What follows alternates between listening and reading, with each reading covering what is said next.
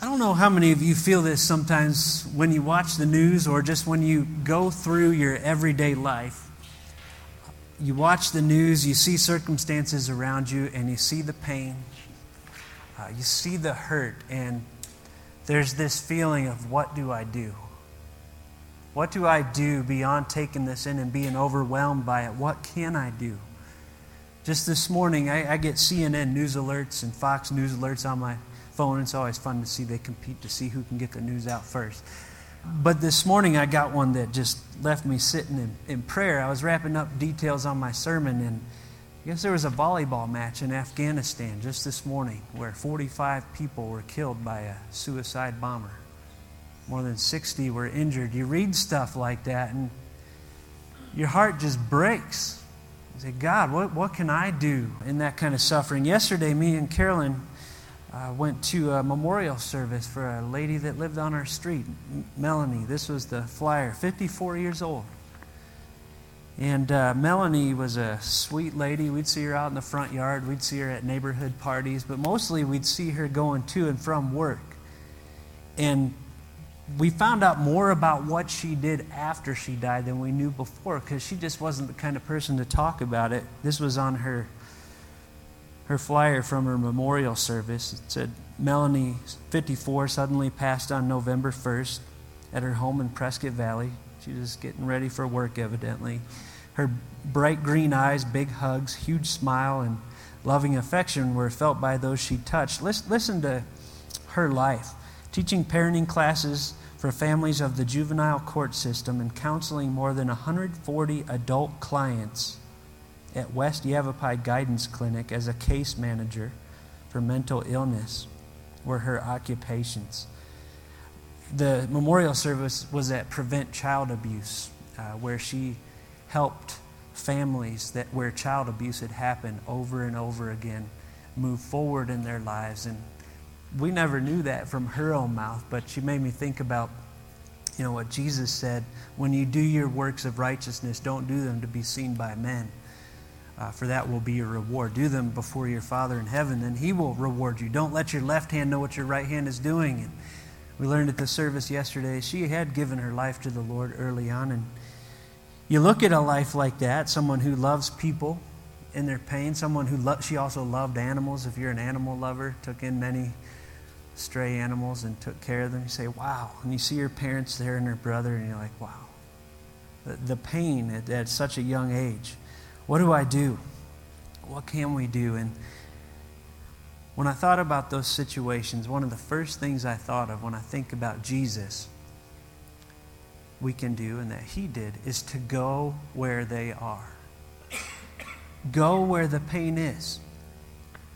That's what Jesus did. We're going to see it in our passage, and we're going to look at a couple other points. But first, just as a picture of what Jesus did in becoming flesh to come where we are in our suffering, I read a story this week that I think just paints this beautiful picture of that kind of commitment to go where they are. Kyle Idleman wrote a book called Not a Fan. Anybody read it? It was shared with me by the Loches. Awesome challenge to discipleship in that book. He told a story of a group of missionaries in Suriname in South America. There was a nearby island where there were slaves on a plantation at the time. This was years back. And they wanted to reach these slaves with the gospel of Jesus Christ to give them the freedom that they could find in Jesus. But the masters on this plantation would only allow slaves to speak with other slaves. They couldn't speak with any free people. I don't know if it was like slavery in America. There was this fear that if they speak with free people, they're going to get some wild ideas and break free themselves.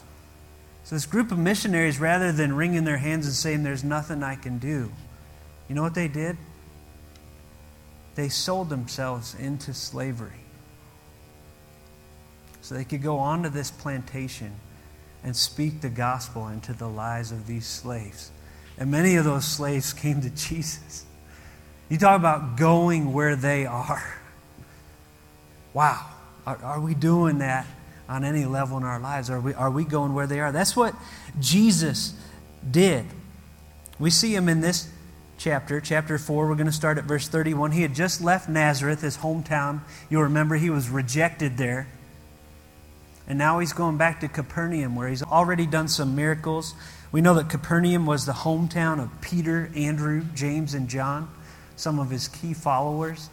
But listen to what Matthew says when he describes his going to Capernaum. We're going to come back to our passage in Luke in a moment. Matthew talks about the same event in his own chapter 4, verse 13.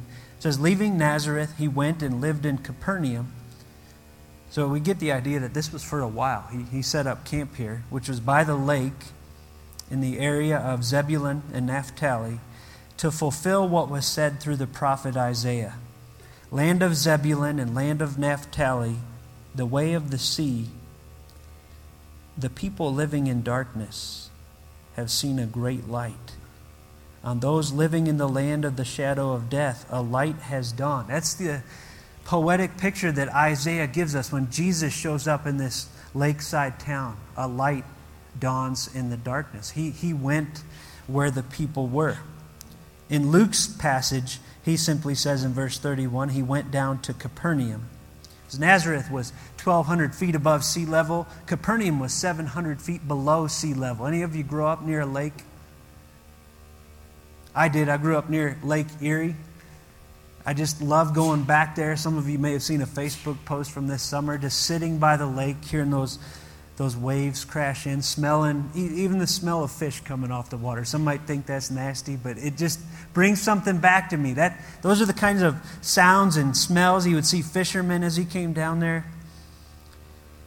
He went where the people were. Second thing I want to talk about. He didn't just go where they were. When he went there, he spoke the truth boldly. You and I have the living, breathing Word of God. The gospel of salvation in Jesus Christ. He went there and preached the message of the kingdom to these people. It says in verse 32 that they were amazed at his teaching because his words had authority. It doesn't tell us specifically what he taught them, but we know the core of his message was the kingdom of God that he came to bring and the message of salvation in himself. He preached that, and they were amazed because his words, logos, you remember he was the Word of God, had authority. And I thought about that idea. You know, when Jesus comes to town and talks about God, it stands apart from when other people would talk about him. Because when the rabbis talked about God, they would quote other rabbis and they would quote traditions. Jesus came with the presence that I am God. It's like the difference between someone who writes a biography about a president, say George W. Bush. Someone that writes a biography about what it's like to be the president, they come in here and talk to you about what they learned. It's a difference between that and George W. Bush showing up here and saying, this is what I experienced in the White House for 8 years. That's kind of what's going on when Jesus shows up. His teaching is different because he's God. When we go to where the suffering is, do you and I speak the truth?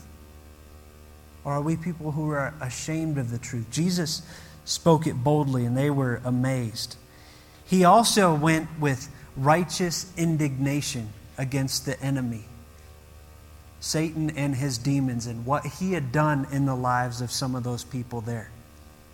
You guys know what Paul says in Ephesians 6, right? Our battle is not against flesh and blood, but against spiritual principalities and powers of darkness.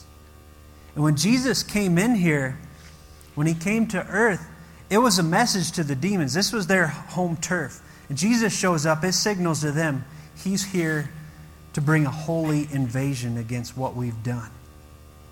You think about Jesus, God, the Creator, and what he intended for people when he created Adam and Eve in the garden. And you think of all the ways from the garden when the serpent spoke to Eve, and on down through history, how he sought to destroy that, and we cooperated. And you think about how that would make God feel. So Jesus shows up in flesh. In verse 33, it says, in the synagogue there was a man possessed by a demon, an impure spirit. He cried out at the top of his voice, "Go away! What do you want with us, Jesus of Nazareth? Have you come to destroy us?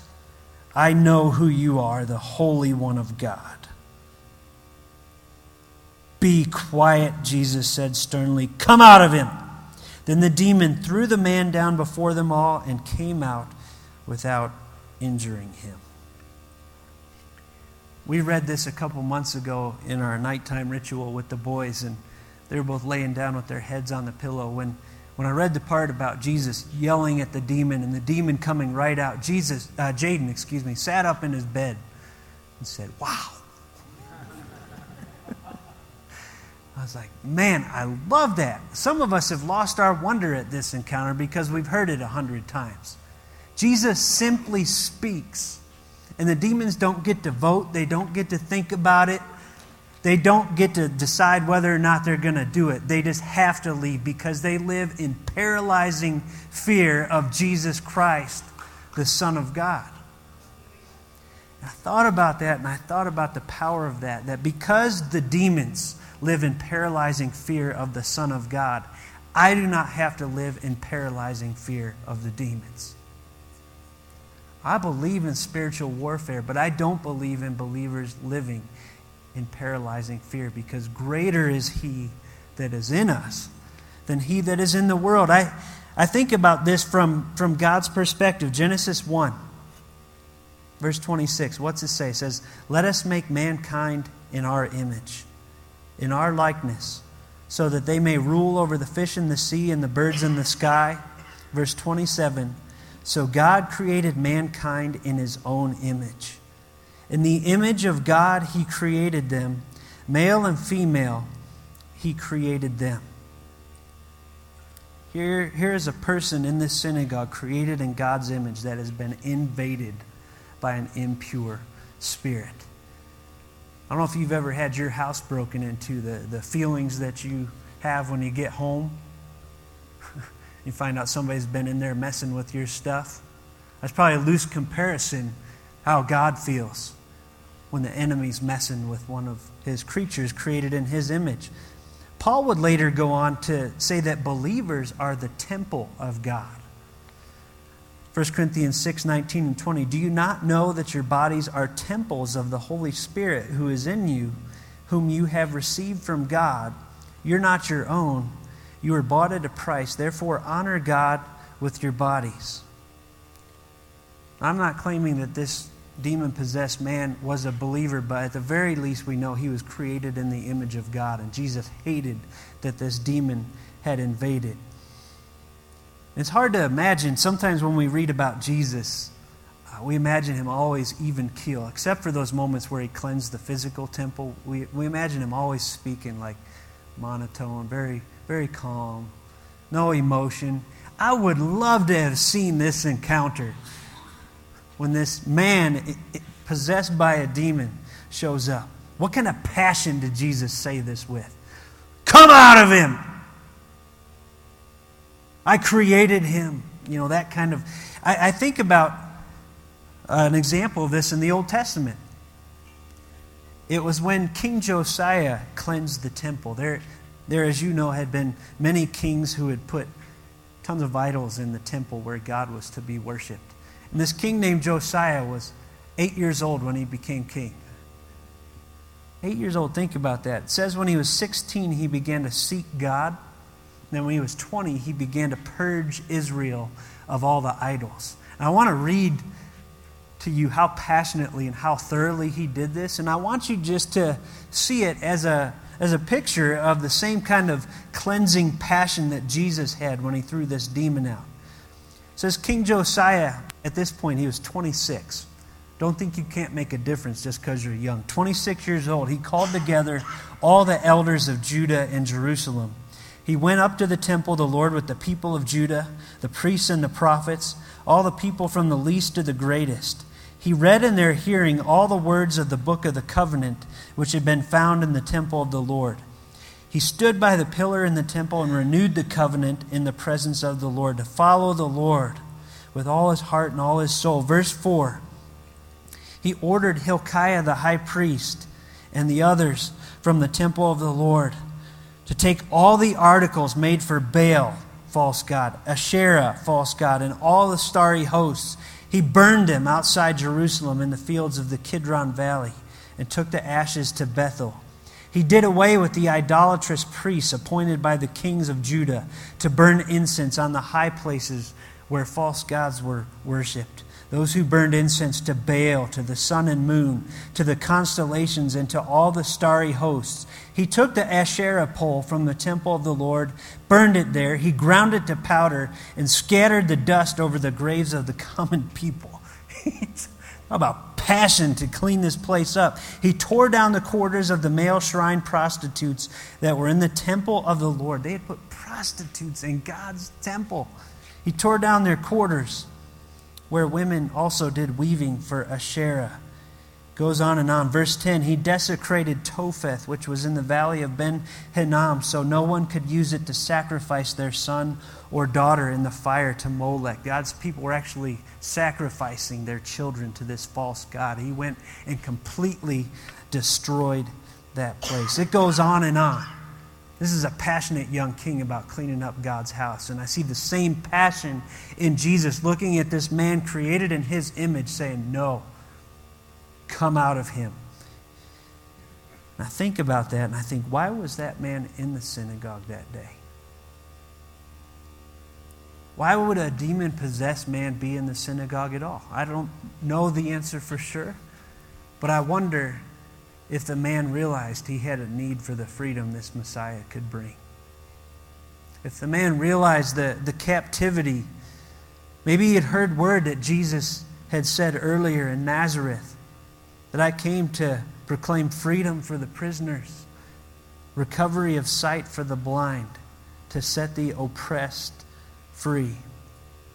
We don't know, but he came there, the demon shouted out while Jesus was teaching, and Jesus took the interruption as an opportunity to do business and cast that demon out, to set that man free. Leads me to ask, why are you here this morning? I think we sometimes have to ask ourselves, is there anything that I've become captive to in my own life that I need to bring to Jesus this morning? Anything that He wants to set me free from? Question for all of us is, would I believe Him for that freedom? Would I come to Him for that healing? If you haven't come to Him in the first place, to trust in Him for salvation. If you've come to Him before, that sin that's been besetting you, maybe you've begun to believe the lie that I have to stay captive to this. No. And I love the demon's response. He can't help but cry out, you are the Holy One of God. James says in chapter 2, you all believe that there's one God. That's good. Even the demons believe that and shudder. Jesus tells them to be quiet. There's some ideas about why. Why would Jesus want them to keep that down? That you're the Son of God, the Messiah. Well, there's a couple ideas. One, wasn't time for that message to get out yet. It would come out in God's time. Two, He didn't want testimony from demons who follow the father of lies. That kind of testimony brings questions to people's minds. Just like Paul, remember in the book of Acts, the slave girl possessed by the demon. These men preach the salvation of God, and Paul was annoyed by that. This testimony of demons brings a lot of questions, but do you need any freedom this morning? He came with righteous indignation against the enemy. He also came with compassion for the hurting. I love this. In verse 38, it says, Jesus left the synagogue and went to the home of Simon. Now, Simon's mother-in-law, this is Peter, was suffering from a high fever, and they asked Jesus to help her. So he bent over her and rebuked the fever, and it left her. She got up at once and began to wait on them. Now, a couple of things about this are interesting. How many of you ever thought about the fact that Peter was married? Peter was married. Paul talks about it later on in his own book of Corinthians. He said that Peter had the right to take along his wife on his ministry. Don't I as well? I imagine Peter, if you look at some of the encounters between him and the Son of God, Peter's got a strong personality. I'd like to see the family dynamic there. I bet you they had some good, hearty discussions in Peter's family. But he's married. He's got a mother-in-law, and she's sick. And what I love here is that while other people throughout the book of Luke come to Jesus and they hear his invitation to follow him, and they have all the excuses in the world. Peter invites Jesus into his home. He invites him into his home, and as a result, his mother-in-law is healed from her high fever. It says he bent over her, rebuked the fever, and it left her. She got up at once and began to wait on them. And I think, what if Peter had not invited Jesus into his home? That blessing would not have come to his mother-in-law. It made me think about in our lives as well. Do we openly invite Jesus, not just here on Sunday mornings, but his word, his truth, his power into our homes? Because if we don't, I believe those around us are missing out on a whole lot that they could encounter if Jesus would be invited in. I saw an example of this week.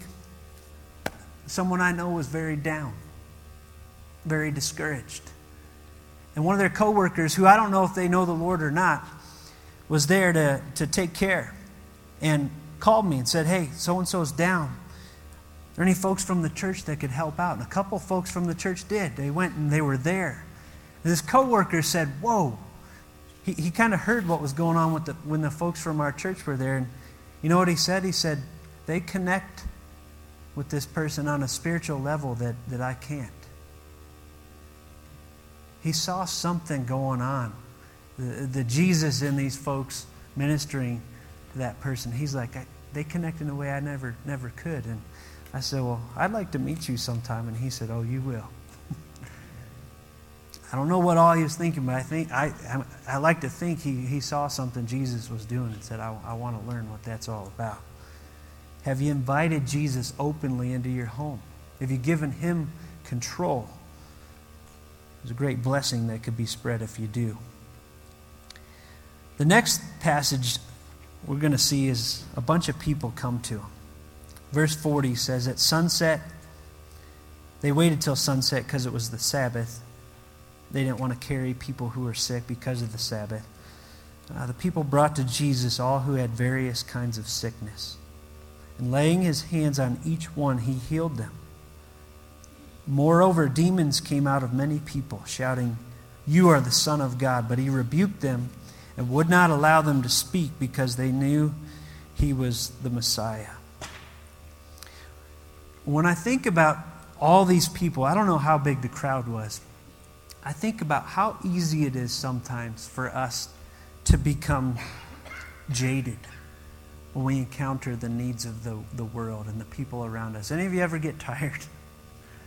Any of you ever get skeptical?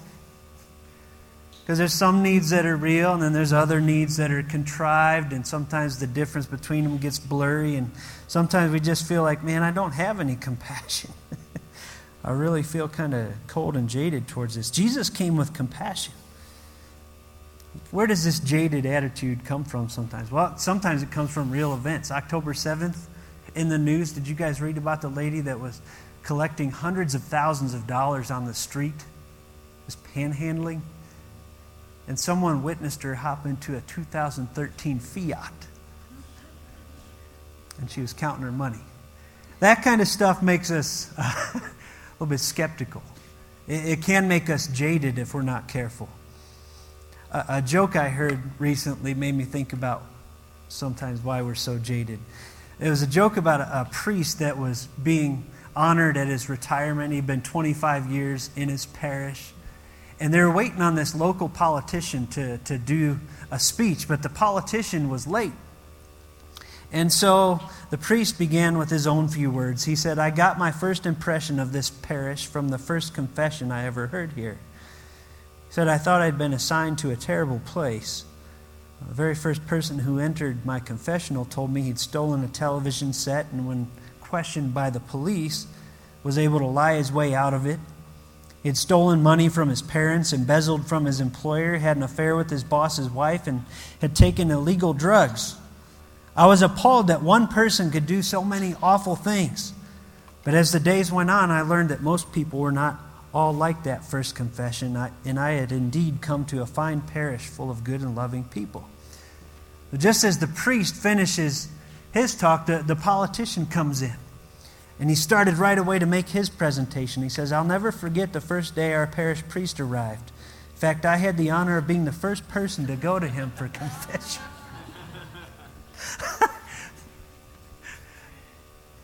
The moral of the story is being late can cost you more than you realize. But you look at the list and you think about our perception sometimes of people and politicians, and it's easy to become jaded.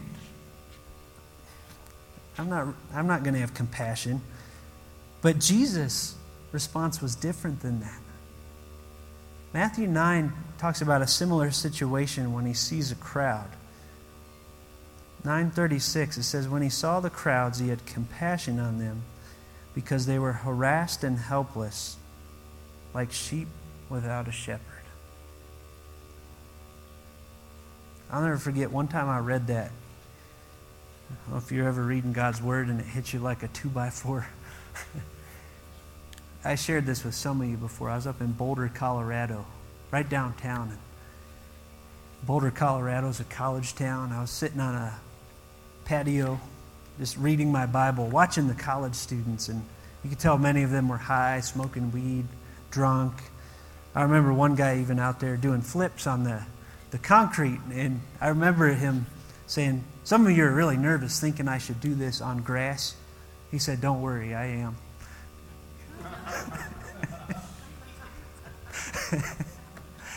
And I remember sitting there so holy, reading my Bible and feeling very judgmental. Just very, even angry towards these people out there, high and drunk. And the passage I happened to be reading was this passage in Matthew 9. When he saw the crowds, he had compassion on them because they were harassed and helpless like sheep without a shepherd. 2x4. After I finished at that storefront, I spent the next few hours hanging out on the square talking to those folks. I got into some spiritual conversations. Wouldn't have happened if God hadn't hit me with that 2x4. But you know what? Jesus has compassion on the crowds. Do we have compassion on the crowds? Around the holiday season, this is fresh in our minds especially. Do we really love our neighbors? Do we really love our family, our friends, or do we just work hard to make it look that way? Because God cares a whole lot more about our hearts than about the outward show. There's a verse in Jeremiah that says, this is what the Lord Almighty says, I will refine and test them, for what else can I do because of the sin of my people? Their tongue is a deadly arrow, it speaks deceitfully. With their mouths they all speak cordially to their neighbors. There's the show. All looks good, but in their hearts they set traps for them. Paul says, if I give all I possess to the poor and give over my body to hardship that I may boast, but do not have love, I gain nothing. 1 John 4:19 says, we love because he first loved us. And I think sometimes we get it backwards. We think, I love if you love me. I love if you behave right. I love if you make good decisions. God says, no, when you decide if you're going to love someone, you don't look at them. You look at me and how I loved you. That was the way Jesus was. He, after a long day of teaching and healing at Peter's house and casting out demons, at sunset, they brought to him all who had various kinds of sickness, and laying his hands on each one, he healed them. That personal touch. He didn't have to lay hands on them. Who knows what kind of sicknesses some of them had. There might have been people there none of us would touch. Jesus laid hands on them and healed them. Moreover, demons came out of many people, shouting, you are the Son of God. He had compassion. And what I see here in the healings and the casting out of demons is a taste of the kingdom in its full bloom that we'll see one day. The kingdom's eventually going to look like this. Revelation 21, I heard a loud voice from the throne saying, look, God's dwelling place is now among the people, and he will dwell with them. They will be his people, and God himself will be with them and be their God. He will wipe every tear from their eyes. There will be no more death or mourning or crying or pain, for the old order of things has passed away. He's given the people a glimpse of that. And I think that's a lot of what his healings were about while he was here. Phil Vischer talks about the kingdom like a plant. So does Jesus. The mustard seed that starts small and grows bigger than any of the garden plants. Jesus is just given a glimpse here. It's like this kingdom is beginning to bloom. One day it's going to be in full bloom. So we look at this and we say, does Jesus heal everyone that he ever encountered while he was here? Does he heal everyone on the planet that was sick? No. Does he heal everyone who's sick today? No, not in this life. I've sat in too many rooms with people that love Jesus with all their heart, trusted Jesus with all their heart. Kathy was one of them in our church. She trusted Jesus with all her heart. You know what? She went home to be with the Lord from cancer. Was it a lack of faith? You better not tell me that. I knew Kathy. Sometimes we do succumb to sickness. Lynn Robbins was another one at the Heights Church, brain cancer. Justin knew her when he was a boy. They helped with the kids at the church. I sat in the room with her and her husband days before she passed away. That woman loved Jesus with all of her heart. Sometimes we do succumb to sickness in this lifetime, but sometimes Jesus does heal. We heard from Denise last week about the blockage. And when we see that, what it does is it gives us hope that one day we can hold on to the promise that all who believe in Jesus will receive a complete healing. We're going to get glorified bodies that don't know pain and suffering and sickness. Gives us something to look forward to. So he had compassion on the crowds, and finally, Jesus lived with desperate dependence in his Father. All this ministry to do, he does it that evening, and what do we see him doing the next morning at daybreak? I mean, he was working after sunset. We don't know how late he was out healing all these people. Every excuse in the world not to get up and do this. Verse 42, at daybreak, Jesus went out to a solitary place. One of the other Gospels tells us why. Tells us he went off to a solitary place where he prayed. There was an awful lot to do in Jesus' life, but he always found time to rest and depend on his Father to continue to empower him in his ministry. There's the example for us. They came to him. They were looking for him. They came to where he was. They tried to keep him from leaving them. But verse 43 says, I must proclaim the good news of the kingdom of God to the other towns also, because that is why I was sent. And he kept on preaching in the synagogues of Judea. He knew he had to keep spreading this message of freedom. It wasn't just for one town or one city. In his ministry, he spread it throughout Israel, and then he told his disciples to take it to the world. He had this sense of must that we talked about. I must go. I must preach. I must go preach the kingdom of God. Sum up Jesus' ministry, Peter in the book of Acts. I mean, you think about Peter. He saw all this. He summed it up in Cornelius' house when he preached it to the crowd that was there. Acts 10:38. He said, God anointed Jesus of Nazareth with the Holy Spirit and power. And he went around doing good and healing all who were under the power of the devil, because God was with him. And I look at Jesus' ministry, and I look at those points that we talked about, and I just want to ask us, are we following in his footsteps today? Number one, are we going where the suffering is? Are we speaking truth when we go there? Do we have righteous indignation against the enemy? Tricky question here. Or have we misplaced that anger towards people? Which leads into the next question. Do we have compassion on people like Jesus did? And are we living with a desperate dependence on God? I want to close with a quote that I hope our church will live out. Especially when I think about that demon-possessed man coming to the synagogue. What kind of boldness must that have taken for him to be there? He came, I believe, looking for healing. There's a quote that you've probably heard that says this: the church is not a museum of perfect saints, but a hospital for sinners. And I believe those who believe in Jesus are saints.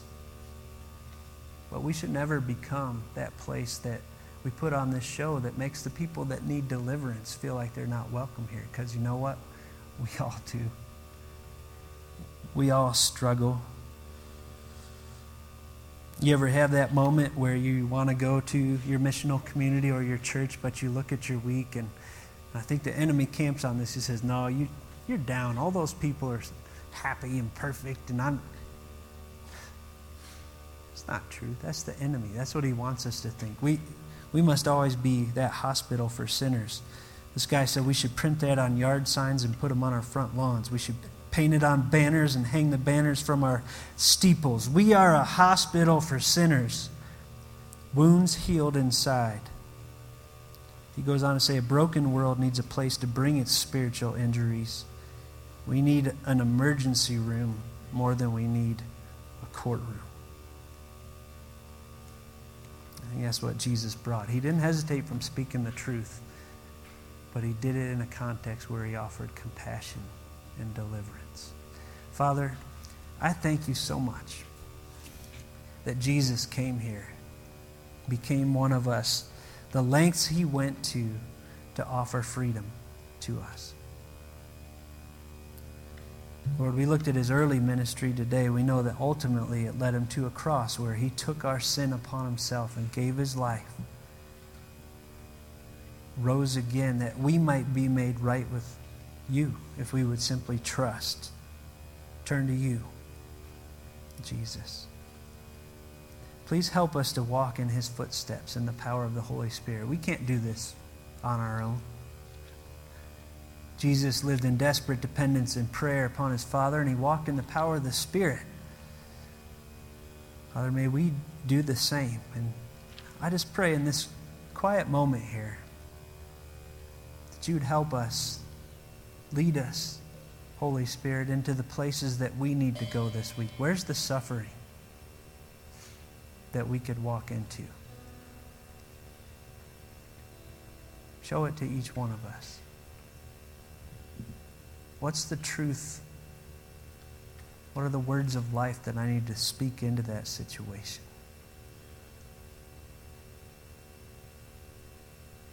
Where do I need to pray against the enemy who's suffering from his onslaught that I need to pray with and for? Is there anything in me that Jesus wants to purge?